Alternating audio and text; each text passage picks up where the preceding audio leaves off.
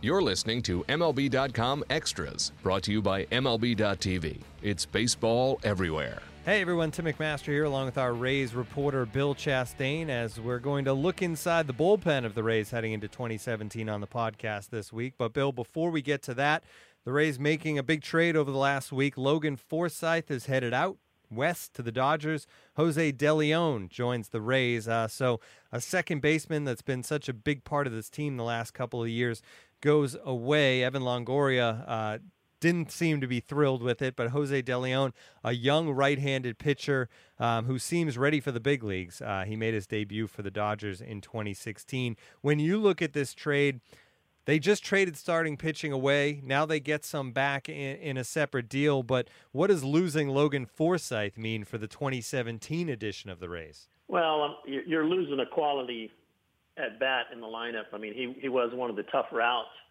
But on the other hand, you're getting back a pitcher that you know, it looks like could be a mainstay in the rotation, and they'll control him for several years. So that's kind of just how they do business. You know, you graduate from Rays University once you start making a lot of money, but you know, they've got De Leon, and looks like, you know, he's got legitimate promise, and you know, Eric Neander of the Rays said that he didn't, you know, they didn't go into the offseason looking to trade Forsythe, but this guy was just a guy who was on their radar, you know, De Leon, and when he was available, you know, they pulled the trigger on the deal.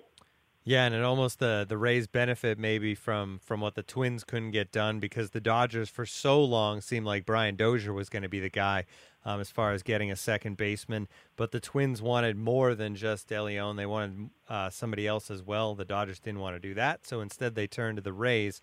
So they get more young pitching. So who's going to play second base for the Rays? Is Nick Franklin the guy, or is there going to be a competition? I think there's going to be a competition, and if you were handicapping it, I would think the leader in the clubhouse would be Franklin, just because the way they ended the season. But you know, don't count out Tim Beckham. He's still got some talent, and you know, I would love to see what he could do if he got to play every day.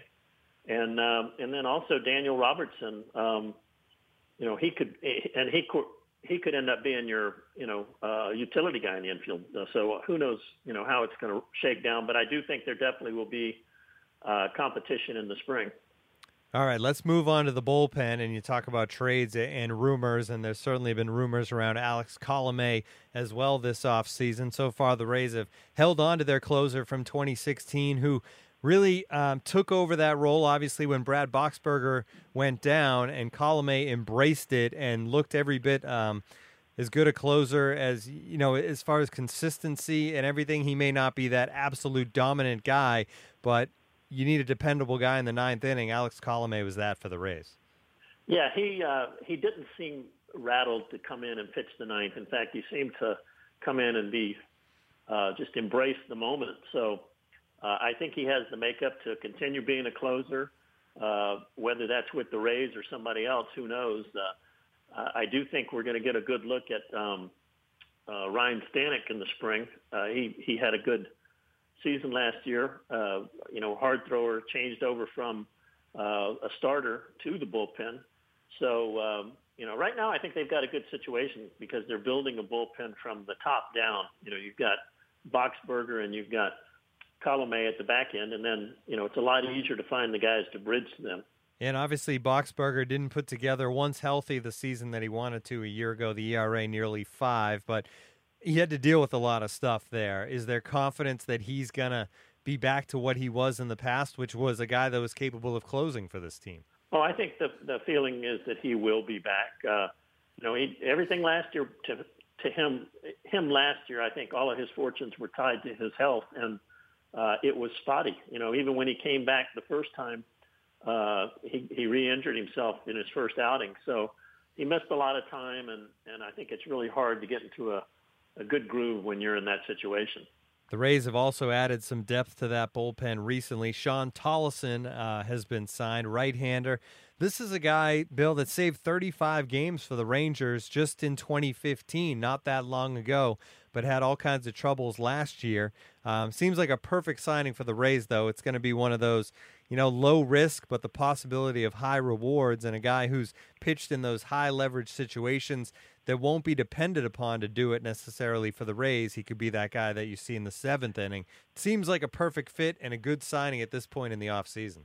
Yeah, and you know what? The Rays, if there's one thing they seem to have had a magical touch on, from, like 2006 on, has been bringing in these guys who had done well, and then they kind of get they kind of falter, and then bring them into the Rays, and they kind of reclaim their careers. So it's funny, you almost bet on a guy like that once they go to the Rays, just given the history of them picking up veteran relievers and what's happened to them.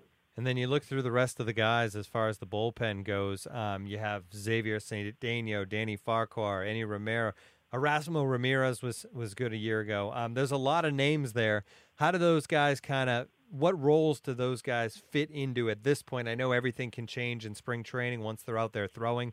But are there, in your mind, do the Rays kind of have a feeling of where those guys will fit, or is it just going to be open spring training and see who kind of rises to the top? Of that group, I would say Xavier Cedeno is probably the one guy who's kind of your left-handed specialist, to face, to go after left-handed batters. Otherwise, I think it's all hands on deck, filling in the innings, and some of them will start the season in the minor leagues, some will start in the major leagues, and they'll shuffle back and forth all year based on how much work the bullpen's getting. So they want to, have as many guys as they can that are fluid and can go back and forth between the minors and the majors, and give them the innings they need. I mentioned Erasmo Ramirez, and he's been the guy in the past that could be that swing guy, Bill, that can start in a pinch if needed as well. Is that going to be his role going forward? Is that what the Rays think is his best spot, to be a guy that you could keep stretched out a little bit because he can make that spot start? I don't know if that would be him this year, or that might fall to someone like Chase Whitley. But Erasmo certainly did it pretty well. He was kind of the tale of two seasons last year. Started off really hot and then kind of faltered. But, that's two pretty good guesses right there, Erasmo or Chase Whitley. And then you mentioned one youngster in Ryan Stanek that could get a look here in spring training and see, and maybe potentially could be a high leverage guy eventually.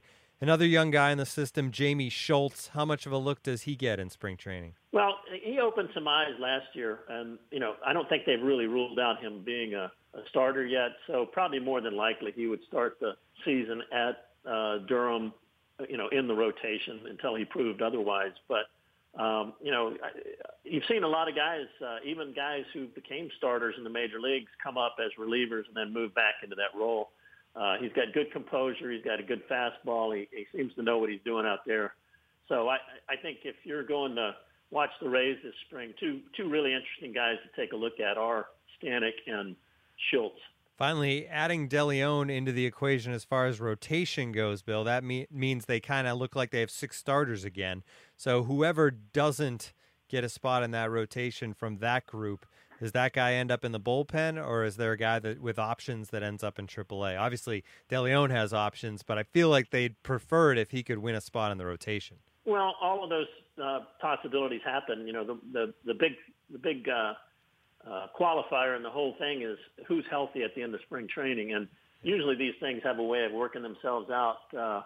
Somebody tweaks a muscle here or there, and you end up having to use this guy or that guy. It's pretty rare to come out of spring training squeaky clean on the health. So if they have to do it, I think they've got the guys there who they've got options, and they can send them down to protect them. But usually again, these things have a way of working themselves out. Great stuff as always, Bill. This has been MLB.com Extras, our Rays edition. For Bill Chastain, I'm Tim McMaster. Tune in again next week. MLB.tv Premium, the #1 live streaming sports service, is celebrating 13 years. Watch every out-of-market regular season game live or on demand in true HD. Real-time highlights, live look-ins, pitch tracking widget, and more. MLB.tv Premium includes a free At-Bat 15 subscription. Watch live baseball on over 400 mobile and connected devices. Watch at home, in the office, or on the go every night on every device. Blackout and other restrictions apply. Visit MLB.tv for details.